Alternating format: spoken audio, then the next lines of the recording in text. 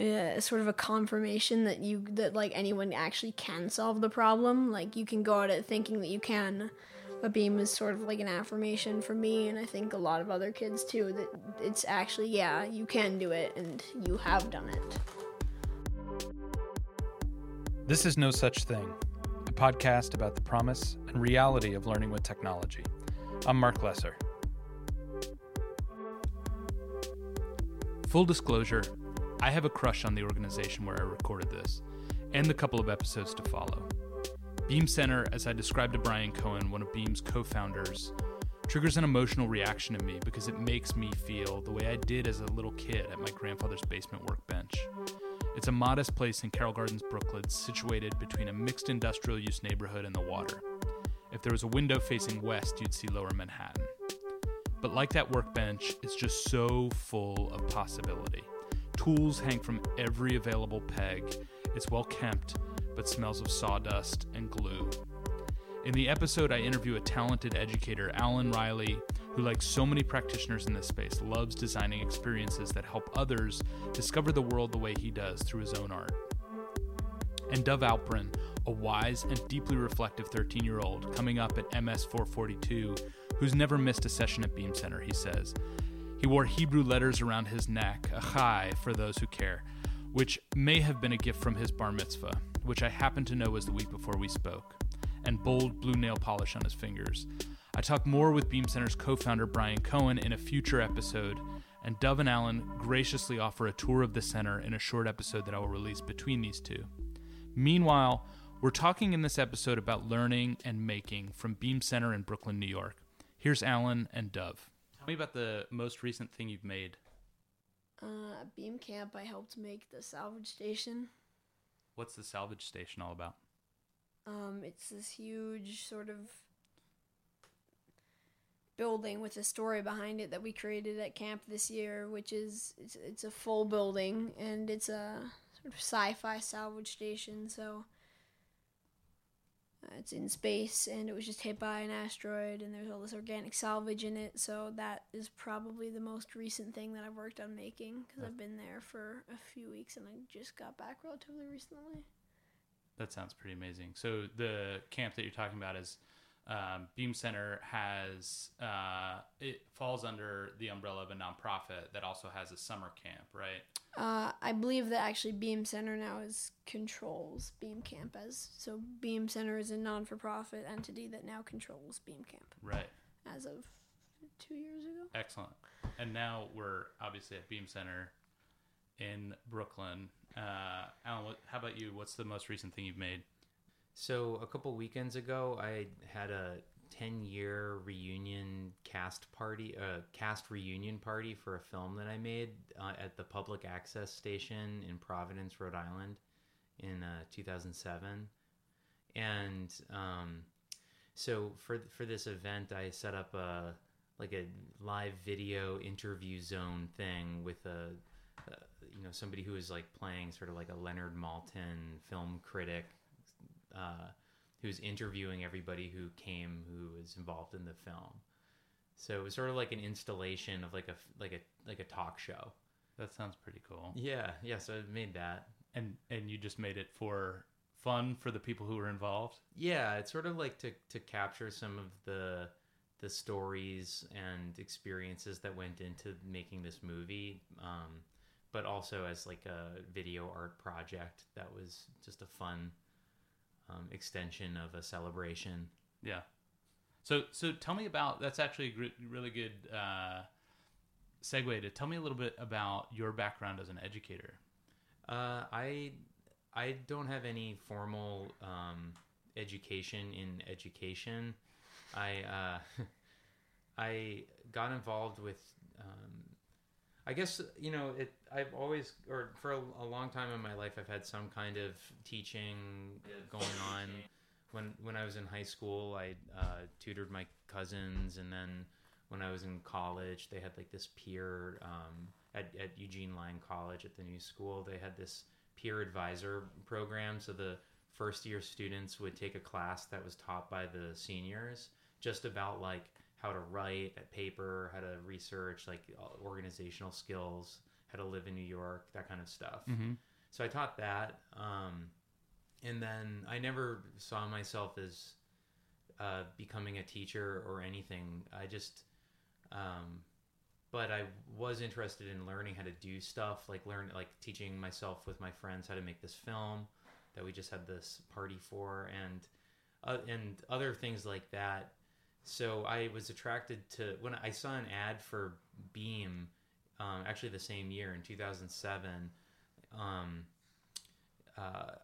this sort of like punk rock mailing list, and it was just a summer job to work at this sort of startup sleepaway camp. And I looked into it, and it seemed really interesting and kind of funny, like the premise of building stuff with tools with kids and all this stuff seemed absurd, and I was attracted to it kind of on that basis. Like, this seems crazy and funny, and while that might not be the most inspiring story, it I think it's important to represent that, because a lot of the time when I feel motivated to learn how to do something, it's because on some level I find it funny. But yeah, and I had sort of made this connection where I thought, like, okay, I'm going to work at this camp where they do these big projects and see if I can do like a movie there. Like, we'll do some kind of like gory Conan the Barbarian thing, but with all these kids.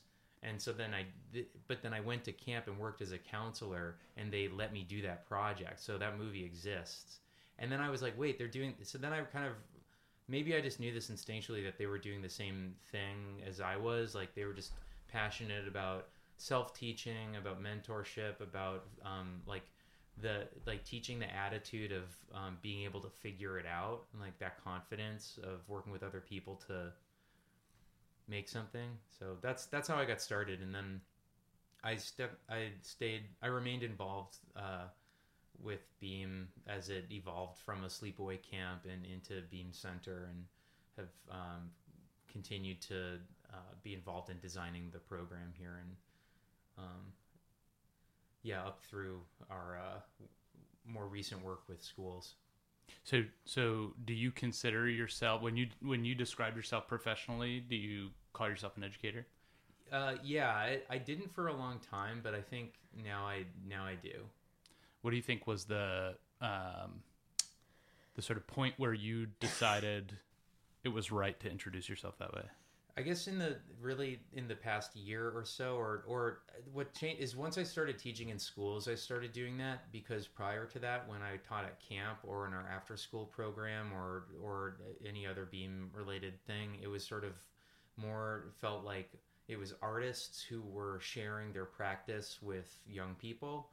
But then once we started working in schools, and I was in that position of teaching in a school, it just made more sense it helped other people contextualize what was happening more directly. Mm-hmm. And I realized that was just true. It was happening. Yeah. So if you add like a slash to your role as an educator, what comes after the slash? Is it? Yeah, I guess it depends on the context. Like some, really what my job is here is I am a teacher, or we call it instructor here to differentiate from the school teachers. Yeah. But I'm very involved in the design of the program and designing the process through which we design projects. Mm-hmm. So there's this, and then I work with teachers to help them learn those skills, and so there's sort of this sort of overall program design kind of role. But in other contexts, I would say I'm a video artist. Great. Dub, you have kind of a special role here, it sounds like. Brian described some of your experience here, but I'm curious, tell me a little bit about how you got involved with Beam. So the first time I got involved with Beam was the pilot program for Beam Center After School, which was, it started off in the basement of this sort of art place called The Invisible Dog. And that was where, like, now we have this whole fancy building. But so the first time I went there, because I figured out about it somehow, because we knew Brian and Danny, we talked to them somehow about something, and they were like, hey, you're gonna come do this thing. I was like, sure. And I've been coming to after school.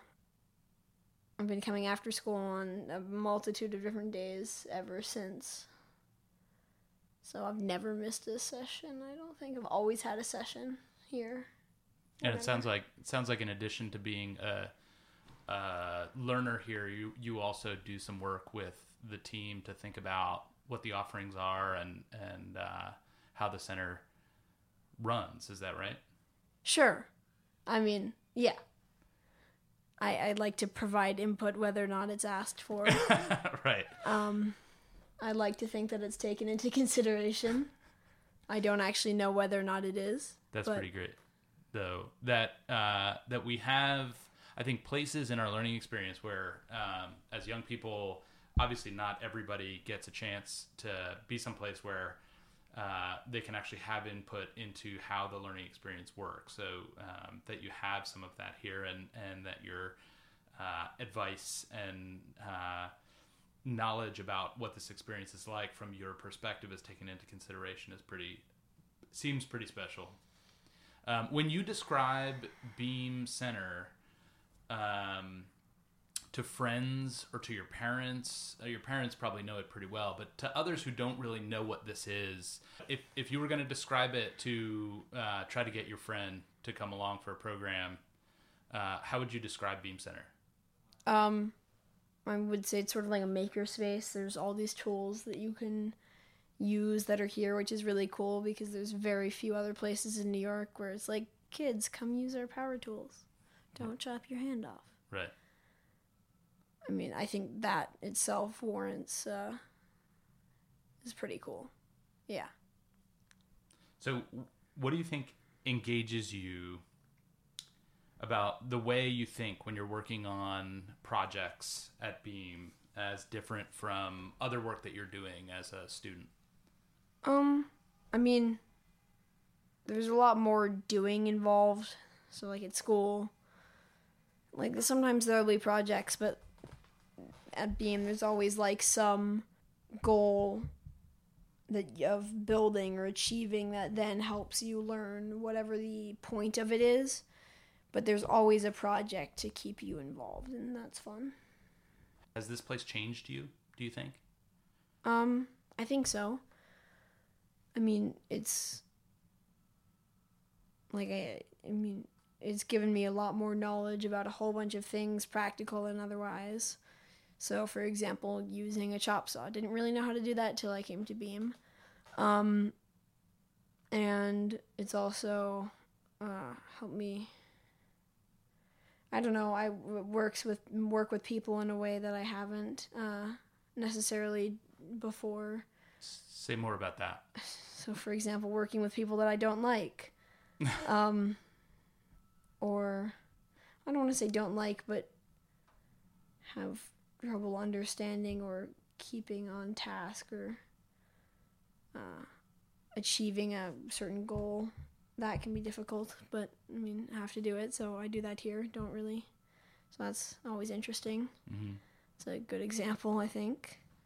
Do you think that it's important that Beam Center is a place outside of school, or do you think makerspaces like this should be just happening in the context of school? I mean, for you personally. Over there, my school just got $100,000 to build a fab lab. We got it from the state city somewhere, in partnership with Beam to sort of work that into school, and I think that would be really awesome because I love building things. That's always fun, and I think having that in school just creates a easy way to, like at Beam, like how I said before, there's always a project to keep you interested too. There's always some sort of goal that in the end you can take back around and learn whatever the point is. But I think being able to do that in regular school too would get a lot of people so much more engaged when you have like a task, like we're going to build this for this reason and that's how we're going to do it. Like, and then you actually go ahead and do that. I think that would, for a lot of people, make things a lot more interesting and engage them more once they suddenly actually have something to do rather than hear someone talk about something. Yeah. Tell me about some of the materials. Maybe Alan, tell me about some of the materials and equipment that you guys use here at the center. So, the Beam Center's collection of skills and tools and materials is very broad. And it's important to, when I talk about this stuff, I like to explain that we're not coming from a point of view where it's like we want to teach, this is a program, it's not like we're offering like a specific program in woodworking, electronics, and all these skills. The skills that we know how to use and that we're offering comes through the just over the years, just like what's been built up by the curiosity of the people who have taught here. So, the things that we've wanted to make, or the things that our students have wanted to make, have led us to teach ourselves how to do certain things. But what that looks like right now is we have a wood shop with power tools and hand tools.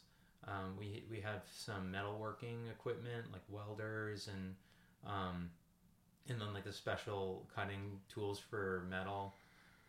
We have a ceramics kiln that doesn't get used a lot, but I'm very interested in it. We've done a little bit of that. It's used a bunch at camp. We have one at camp that gets used a lot. Yeah, it happens more at camp. And that has to do with the staffing. Like there's someone who works at camp who is a ceramic artist, and we don't have anyone here who's really a specialist in that right now. And then we also do digital fabrication, so laser cutter, 3D printer, CNC. More recently, the CNC. Yeah, more recently the CNC. We have electronics, which would mean like circuitry, soldering, but also like prototyping circuits with Arduinos and coding. It's pretty much anything. But then that's just like a list of skills. But then it's like, oh, we also know how to like make like giant kaleidoscopes and like satellite dishes that are like powered by mushrooms and like things that like you would never think of as a thing in itself, or like as you would never think of that. It just out of the blue, it just comes from the context. So with it's interesting. Mushroom. like the places that like the reason why we know how to do, or like the reason why I know how to do electronics is because of working on a boombox project. So it's because of the boombox that I know electronics. It's not the electronics that led me to boombox. Yeah. Do you think you would have learned it any other way? Like, do you think you would have gravitated to electronics were it not for the boombox? Well, I mean, it's, for me personally, there is more backstory to that. So I have a long history of having a relationship with electronics of some kind. So that was just, I think I learned a lot more about soldering and building circuits from scratch in that context. But I think I already had some affinity for having an interest about it that pre-existed that. And like that goes all the way back to when I was a kid, like trying to get video games to work and stuff like that, like blowing in the Nintendo cartridge, which is something that you don't necessarily know about. Oh, that's so interesting. I know how to get it. So if you look back at where the spark for you comes from as somebody who makes, and whether as an artist or as an educator who's creating experiences, like where did the spark happen for you as a kid? Was it that your like Nintendo blowing into cartridges? I think, well, there's like 3 examples I could give. So I do think that having having some like that sounds very. It sounds funny, but I do think that there's a lot in there, or like the amount of hours that I put into trying to like install DOS games or like get the Nintendo to work when it wasn't working, definitely left me with like an inclination to like nudge things around until they work, and knowing how to do that and being really attracted to situations that involve that. So now I connect that with like being interested in video art and sort of signal processing. But just in terms of building stuff and working with tools, the other two examples would just be that, you know, when I was a kid, I wasn't in any sort of environment where I was trusted to learn how to use tools, but my grandfather did trust me to do some of it. So he had a shop in the basement, so he would show me how to use the jigsaw or the bandsaw and these things, and it felt so good to be trusted that I think that left me with a very deep desire to do more of that. And I observe that here when I trust young people to learn how to do things, and then they get the chance to do it, they feel good because they have that experience of being trusted and accomplishing something and fulfilling a goal, like what Dove was talking about. Like, we're doing this for this reason, and here's how to do it. And then I trust, and then the next part of that is I trust you to do it. Mm. So what do you hope, with that in mind, this episode in part is about identity and what happens for young people when learning experiences are designed so that sort of production is at the center. So what do you hope is the impact for young people being a part of Beam Center? I think the main thing is just a sense of agency and having that attitude of I can figure this out. Whether that's applied in school, like, oh, here's this curriculum that I have to learn, or like I have to take this test or something, like I could figure out how to do that, or like I can figure out what the parts are that go into succeeding at this, you know.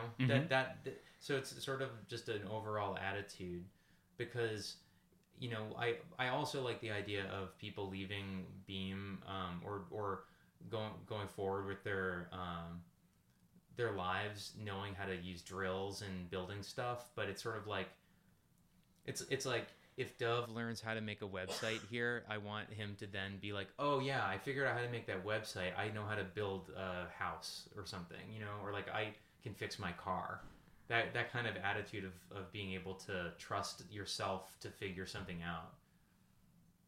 That's super powerful. So your interest is in how young people, if I can rephrase, in how they apply some of the sort of dispositions and skills that they've learned to new problems or new goals. Yeah. Great. So Dove. Yes. Is that the impact? Not so much for me, I don't think. Like, I have since like a very young age, I've always come at a problem with the idea or with the thought that I can achieve it somehow. And I think for me, Beam has been more of a way to have resources to then go and try to achieve that. But I think that sounds right for like an overall goal or for a lot of other people. But I don't know. I've never had that. Like, I've always, if I have a problem, I've always come at it with the idea that I can solve it somehow. I just need to figure out how. And so Beam for me has just been has been like a resource to help me do that. So if there was a greatest impact of Beam on your life and experience, what has it been? Sort of a confirmation that like anyone actually can solve the problem. Like, you can go at it thinking that you can. But Beam is sort of like an affirmation for me, and I think a lot of other kids too, that it's actually, yeah, you can do it, and you have done it. Great. So I'm going to shift a little bit. So there's right now something of an obsession among educators and nationally as we talk about what skills are relevant for the future. And whether you call it computing or you call it STEM or computer science education, and there is nuance to each of those things for sure. But I'm interested to talk to you guys a little bit about how Beam sees that conversation and what's important about that conversation, and to talk a little bit to educators about your perspective about how to frame those skills and how to frame what's important about the conversation around computer science being so important to teach right now. So for starters, can you guys describe a little bit about one or two of the projects happening at Beam in the last year that incorporate computing? Let's call it for the sake of this conversation. Sure. Okay, so an example of a computer-related project that happened very recently, over the summer, one of the instructors here, Jeff Wood, designed a day camp project that was making a robotic mini golf course. So what that meant is that there were sort of like animatronic Arduino controlled obstacles for this course. And then this is for I think it was for elementary school age students, so it wasn't super intensive, but they adjusted the timing of their obstacles and then built a cardboard obstacle that was attached to a servo motor and then connected to an Arduino that ran the timing program for the motion. So for people who don't know what a servo motor is and an Arduino, Dove, can you quickly explain what those two things are? Sure. An Arduino is a microcontroller, so it's a small computer, nowhere near as powerful as the ones that most people carry around in their pocket, but it has enough to sort of output power through different pins and do timers and control anything that pretty much takes an electronic signal to do something. And the servo motor, which is in this case what it's controlling, is a little motor that can turn. It can go 180. You can turn 180 degrees, and you can sort of control how far it moves in one direction. So you can get, for example, in the case of a golf course, maybe something that's swinging by moving a piece of cardboard that's attached to the edge and that's attached to the motor, and it's sort of swinging by adjusting how many degrees it's turning. Then you can, since it's electronic, you can change how fast it does that and how slow it does that, and if it does it at all, using the Arduino. So with the Arduino, you would control the outputs of whatever comes from the servo motor. Yeah.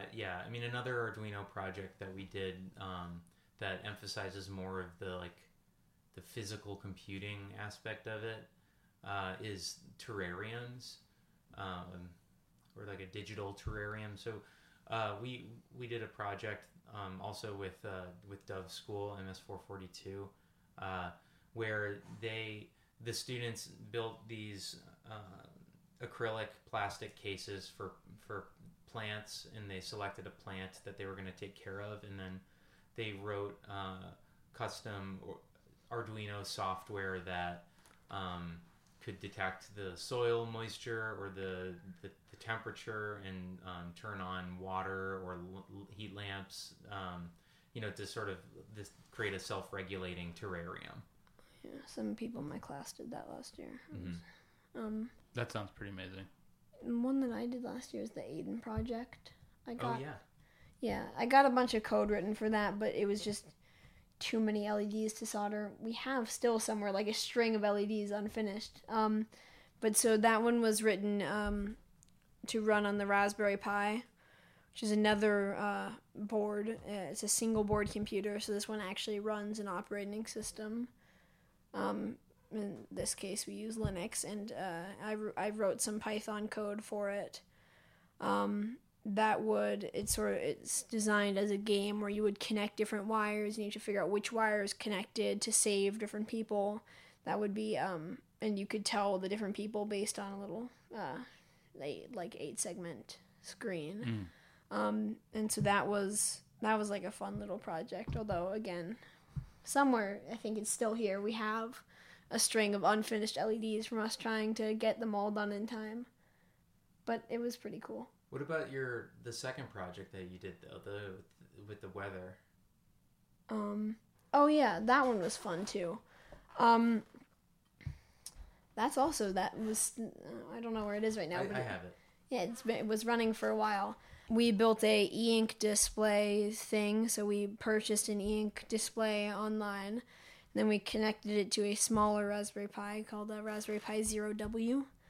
And we wrote some Python code to display different important information on the e-ink. On the e-ink screen, sort of as like a little hub for whatever information you wanted to put there. So we had the time running and the weather running and a few other different little widgets that was on there. And that was pretty cool too. That we also wrote in Python because it's easy to execute Python and control different things, and a lot of Raspberry Pi libraries are written in it. But so that was pretty fun. And then this is sort of leading question, but is there anyone at Beam Center who really was able to help you with that project, or what? How did that project get developed? A lot of Google. Yeah. I guess the point is that that was a very self-directed project.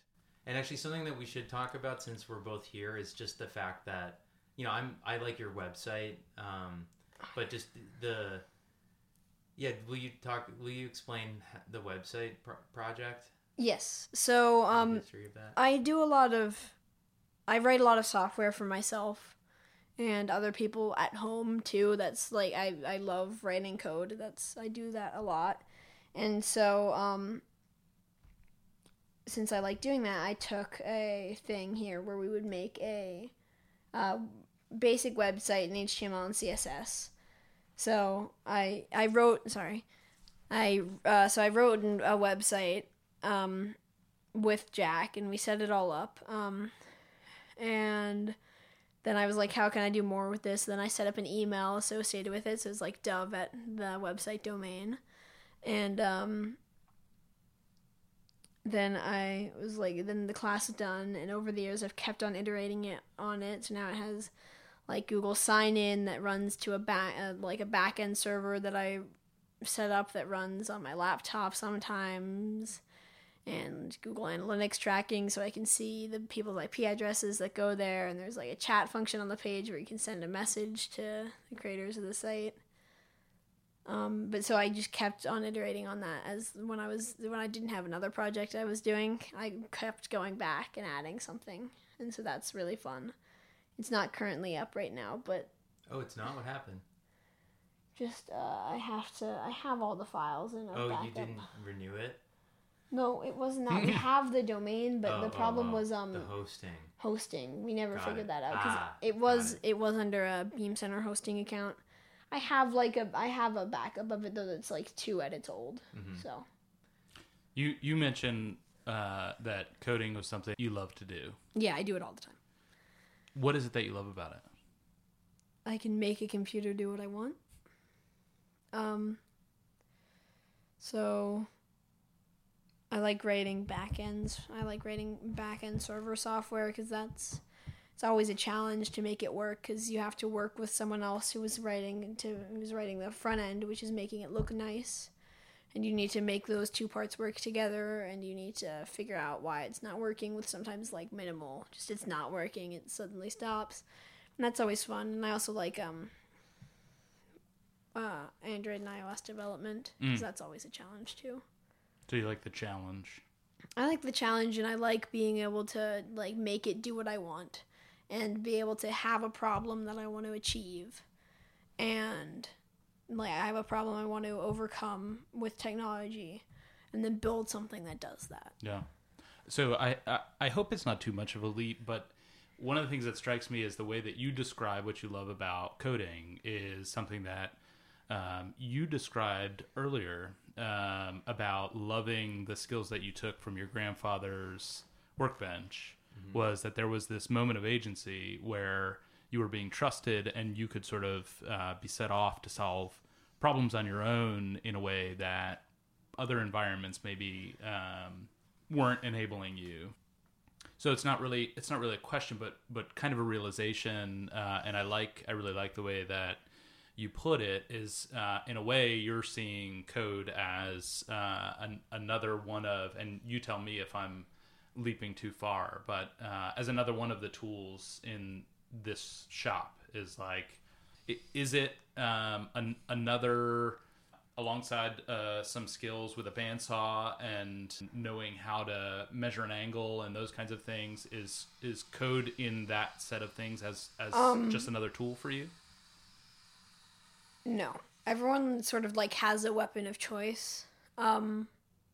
So for someone that might be using the bandsaw or the chop saw to manipulate wood, for me, my weapon of choice would be coding. Like, that's how I like to approach problems. That's my thing, sort of. That's what I like to do. So in your quiver, yes, this is your weapon of choice. Yeah, and then I like being able to take that and then using that in conjunction with other skills, like using the bandsaw and building an enclosure or something that this controls in physical.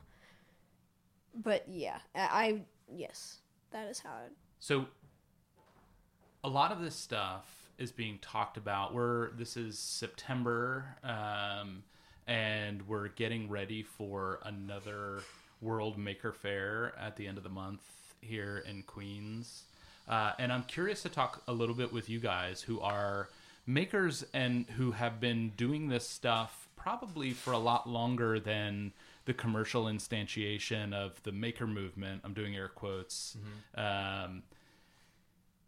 So I'm curious to hear from you what you think of the maker movement, and for you, Alan, whether it changes your practice at all, or helps or hinders, or how you feel about it. And for you, Dove, from your perspective as a young person who's in the process of uncovering an identity for yourself that very much is about making things and putting things into the world, your perspective about what the value is. I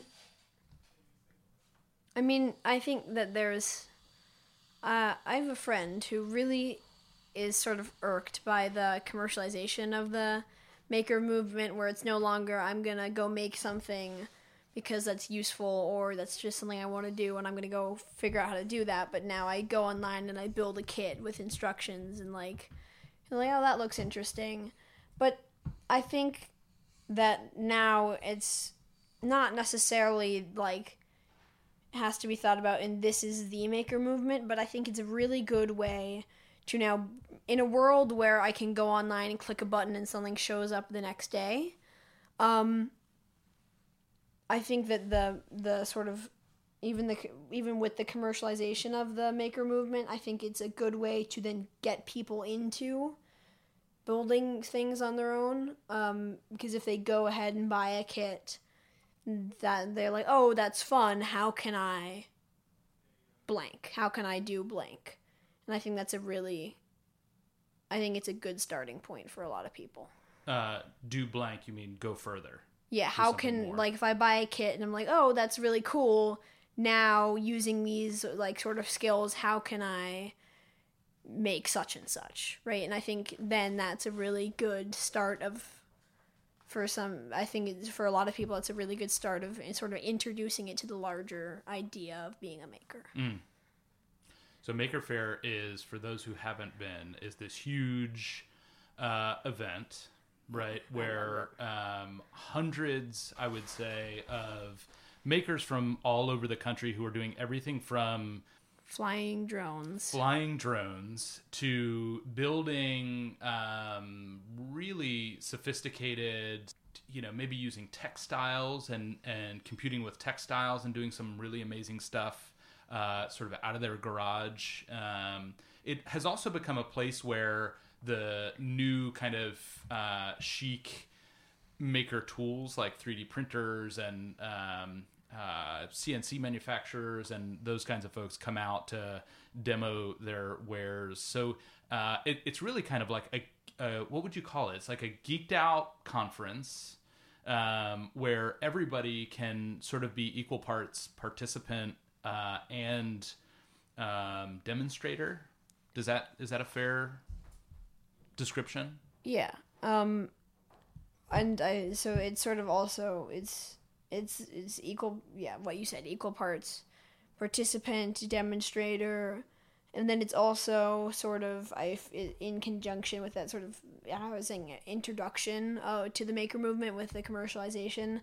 Like that's also now become really entwined in it too, where it sort of tries to get people off the ground, I think, through things like Maker Shed, which I just looked at here to see they have all these different kits to make whatever. And now that's become like a big part of Maker Faire, and I think overall it's pretty cool. Yeah.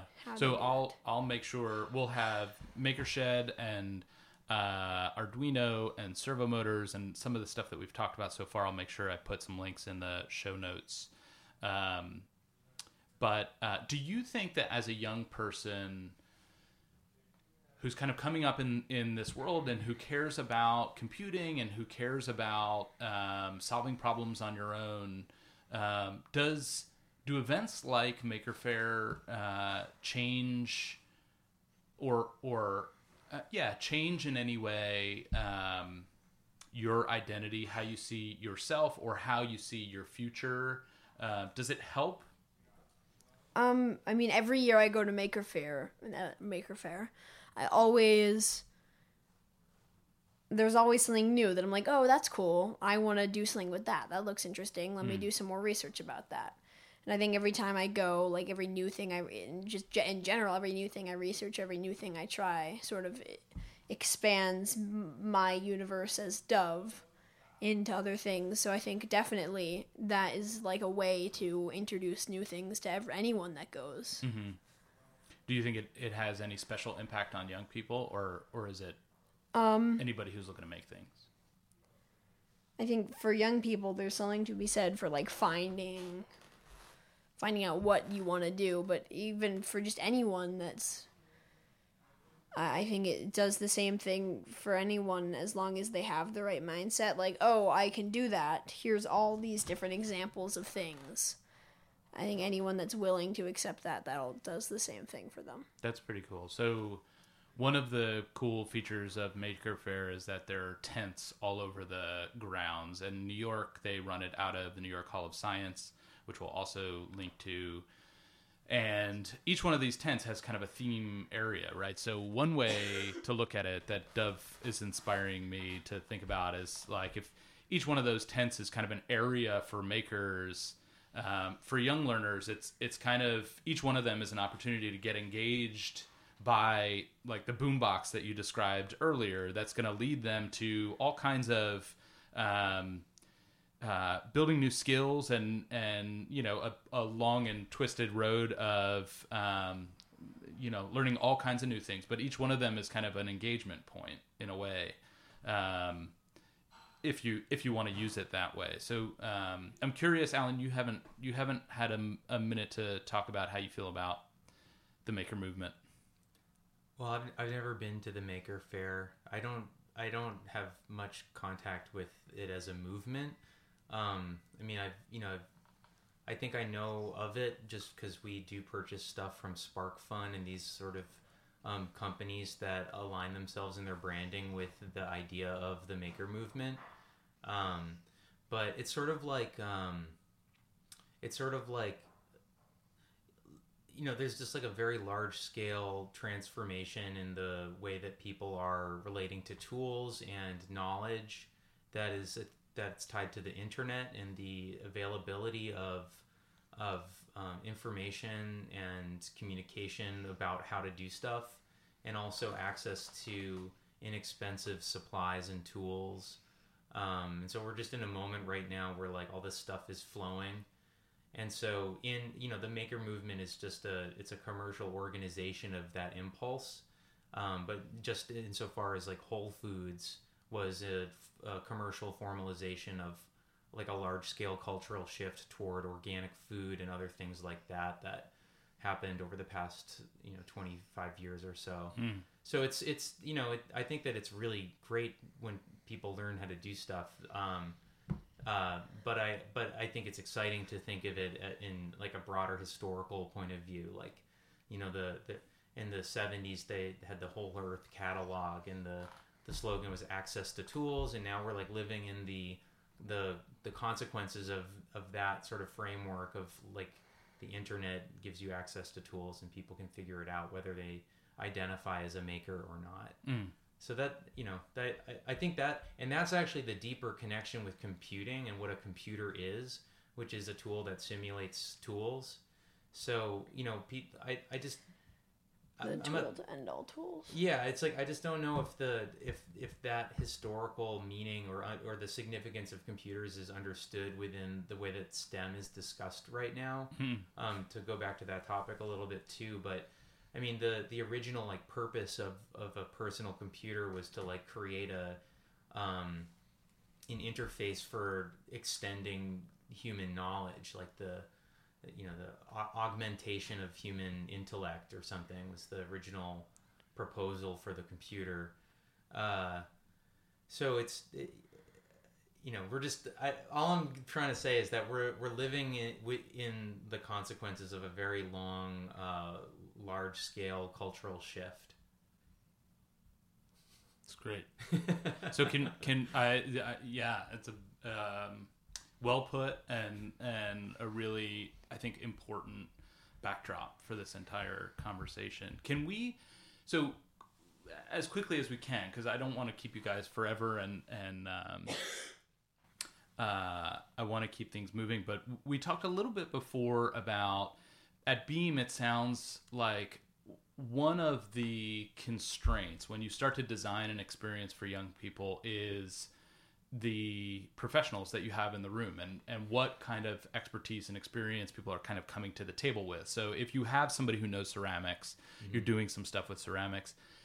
That was the little bit that we've talked about how experiences get designed here. And I'm curious, would you talk a little bit more granularly about how usually projects and experiences here come to be, and a little bit about how that process works, and when do you decide something works? When do you decide to bag it? When do you decide to maybe reiterate on something? Well, we are always reiterating on things. There haven't been many examples of projects that were just straight up repeated verbatim. But to explain why, could just go into the background of projects in general. So the idea of projects at Beam, starts in the context of the summer camp in New Hampshire, where we're commissioning a large-scale architectural project from a designer, and then we collaborate with them to build it with the 100 campers. And then in addition to that, we've had many summers of visiting artists come up and share their practice with the campers. So there's this sort of like point of view on the content of the project comes from the curiosity and sort of love of making something that comes from an adult's real world practice. And so we've had a lot of projects that happen outside of the context of like formal education in school, that are just artist or maker of some kind who brings their passion and then shares that with the kids by making something that exists within that universe. And then the value of that is that it contains within it a point of view and a point, a purpose, and a whole set of criteria for self-evaluation. So it's not like just saying like, okay, we're going to make comics and you just make whatever kind you want. It's sort of like, I am an artist. I make this kind of work. This is what I think is good. These are some concepts you might want to, use to judge what you're making. You know, there's an objective. But in the context of schools, we go through several different phases. Right now, we've been doing a lot of professional development sessions with teachers where they come and they learn about like Beam's approach in general to building stuff and making things with a point of view and project-based learning. And then we do individualized sessions where we brainstorm a project with that teacher. So it's a collaboration between the Beam instructor and the school teacher, where they kind of share. We talk about a lot of stuff. We talk about what they're interested in, like what kind of skills they have used before, what kind of stuff they've made. You know, and I when I talk to people about that, I get everything from IKEA furniture to, you know, it's kind of stories like mine where family members taught them how to build things, or people who were, airplane engineers in a previous career and all this stuff that you never would have known about. And then also talk about the curriculum of their classroom and what they are teaching and what they're interested in about it. And through all of that discussion, we come up with some idea of a concept of something that we would want to make for that class, and then prototype it, which would mean physically building it and figuring out all the problems. Yeah. And then coming up with a materials list and lesson plan based on the prototype. Super cool. Yeah. So you guys are, would it be accurate to in the context of the PD that you're doing, you guys are sort of project coaches? Yeah, we're collaborators. Okay. You know, we see ourselves as being collaborators with the teachers. You know, they're offering their point of view and their curiosity and their curriculum, and we're offering some training into the mindset that we're working within here, and also the hands-on skills for how to use the tools or how to do the coding. And if you could capture that mindset that we're using here, you just said, if you could capture that mindset in a phrase or a word, what is it? The one I've been using lately is I can figure it out. That makes a lot of sense. Yeah. It's not that catchy, but that's how I've been thinking about it. Right. Practical, for sure. Yeah, I guess it's practical. It's, you know, it might just be agency. So that's, I love how you put that. If you could offer, as somebody who's worked on developing these programmatic experiences and you know, designing these projects, if you could offer to new educators who are kind of coming into this work, if there was a mantra, right, or like some key piece of wisdom that you could offer them specifically about your process and how successful projects get put together here, what would the mantra be? Trust. I think the main thing is trust. You know, I trust the students. I feel trusted by them to teach the content that we're offering, or to lead them through the project. You know, I'm inviting students to work on a project, and so there's this reciprocal trust that I think drives everything. Other than that, it's just, you know, prototype. Build it first. Figure out what it is that you want to make and why you are interested in it, and be as honest as you can be in articulating the reason why you think this is a good thing to make. Yeah. I think I don't know a lot about being a school teacher because I've never really been one, aside from when I've been invited into other classrooms. But because there's this pre-existing curriculum that teachers are required to implement, there's a kind of a professional distancing between themselves and what they're teaching, and I think that is necessary. But when you're doing a project, or it can be necessary. I don't know enough about it to really tell what's going on, but when you're teaching a project, it's very important to share your own point of view on why you think this is worth doing. So trust, prototyping, and point of view. Great. Dub, so here's another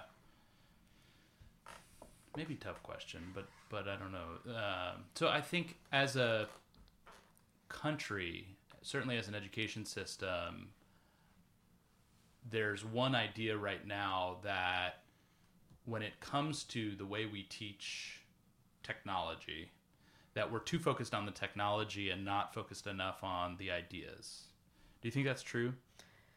I think it really depends on who's teaching it and sort of what their motivation is, right?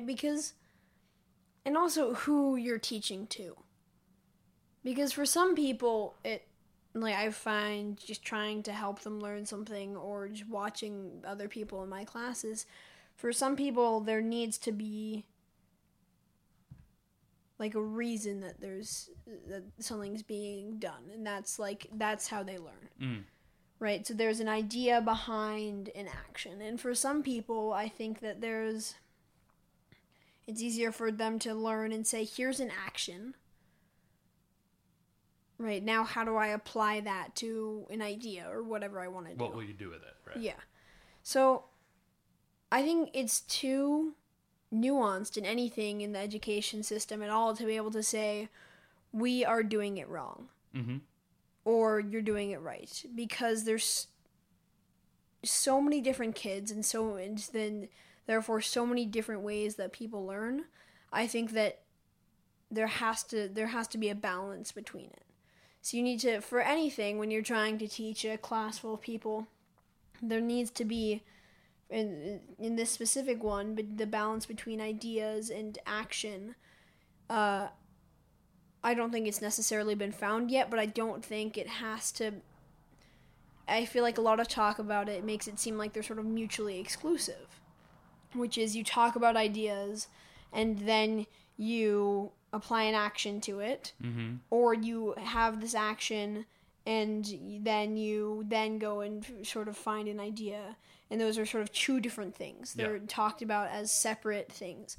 And I think that there has to be a balance found between them that can work for everyone, where it's sort of one thing where you are applying, like you start off with sort of maybe a goal in which there's ideas, right? There's ideas about this goal, which is we need to get X and Y done to achieve this, and then you work on, and then in conjunction with the action, and you need to figure out, maybe as like this whole planning thing, what are the ideas? Great, we have those ideas, now how do we action?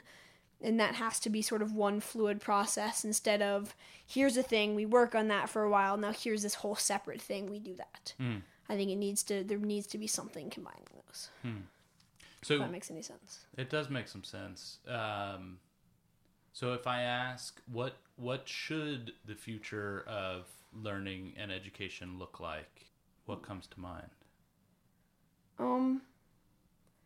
I think that's hard to answer. I think that I'm going to give like a sort of broad answer to that one. It needs to take the shape of whatever it needs to be. What I'm trying to say is it has to be different things for different people, right? Because there needs to be some way to accommodate learning for everyone. And I don't necessarily know what that means yet, and I think that there's this whole contention, as you were saying, going around throughout this country about it. But there's the jargon is personalized learning. There you go, personalized learning. What does that mean? No idea. Right, people are still working on that. Right. So I think that there has to be. I think that that's really important, and I think that has to be implemented for sort of this idea, because if we can't try and implement certain parts of that and then leave other parts out, and then you're stuck with sort of like one system that's left in the 19th century and one that's in the 21st, and you're trying to fit those together, there has to be some sort of consensus on how we can get this idea that everyone's trying to push but has no idea what they're actually pushing. That there needs to be some general idea of what that actually is and what that means. People learn. That's beautifully said. I wish I could bring you along to meetings here and there. So, Alan, when you think about the potential future of education, what excites you most? What would it look like if we were to evolve the way it works now and do better incorporating some of what you guys have proven to be, I think, really important about the learning experience?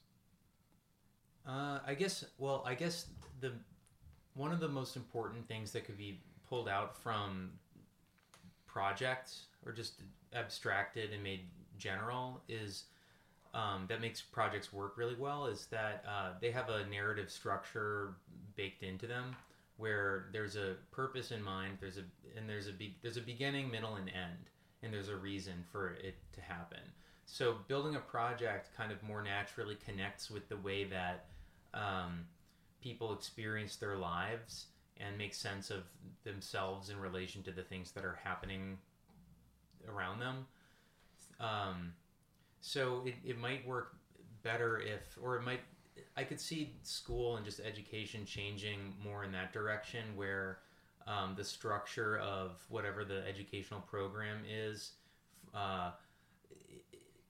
isn't based on like an abstracted list of required content, but maybe has that in it, but it's structured so that it follows the way that human experience works.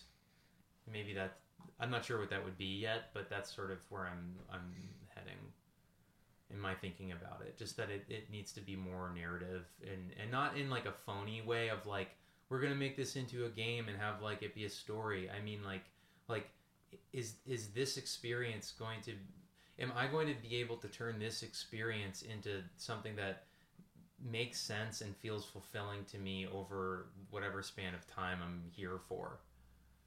Does that make sense? I think so. Okay. Yeah, I think so more of an emphasis on maybe just redesigning or designing with more of an understanding of human experience in mind. But then again, that's like, what is that, right? Yeah.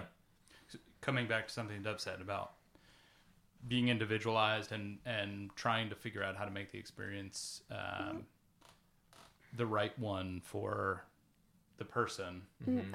I mean, I think that Beam does a really good job of that. And like, I think that a lot of my school, I think, does a really good job of that. A lot of the teachers, and I think Beam does a good job, like how Alan was talking about trust of like, they work with all the different kids to sort of find a thing that works for them and find a way for them to work on the project and do what they want to do. And I think that is sort of like, that's what I like so much about Beam, a lot of it, and that's what I like about my school too. So I think that sort of, as I was saying, how there needs to be a greater conversation with educators all over.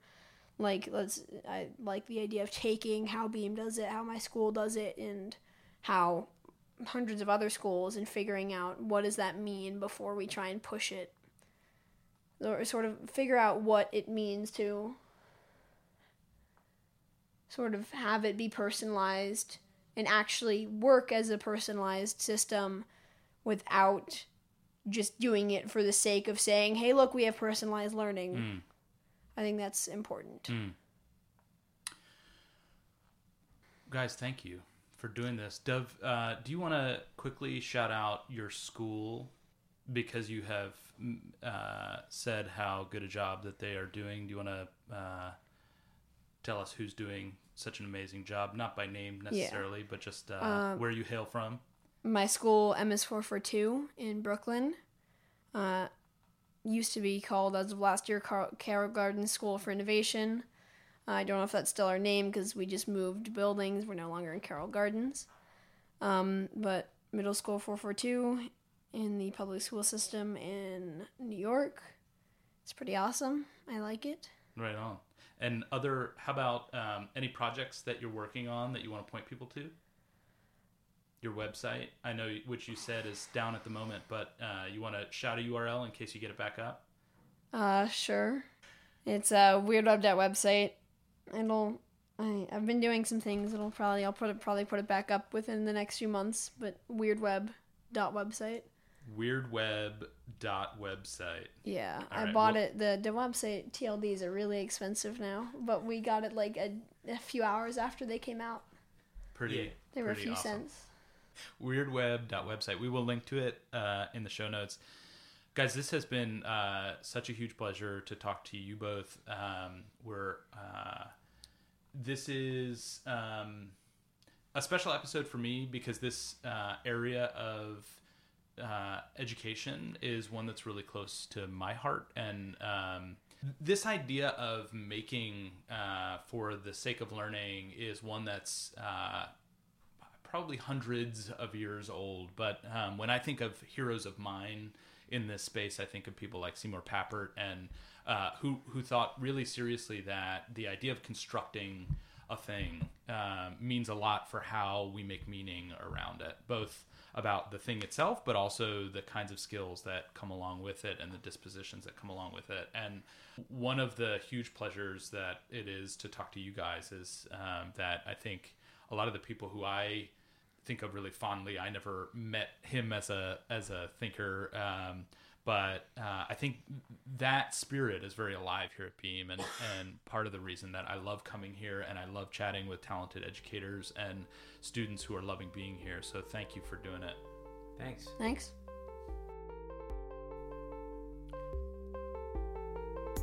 This podcast was produced in partnership with City University of New York's Master's Program in Youth Studies. Learn more at sps.cuny.edu. And Mouse, a national youth development nonprofit that believes in technology as a force for good. Find us at mouse.org. Sound assistance was provided by Alex Fleming. The tracks in this podcast were produced by Leroy Tindy, a guest in episode 0, and a young person who I once had the pleasure of working with. Find him on SoundCloud at AirTindyBeats. The podcast is produced by me, Mark Lesser, a learner like you, and our show notes can be found linked wherever you downloaded the show.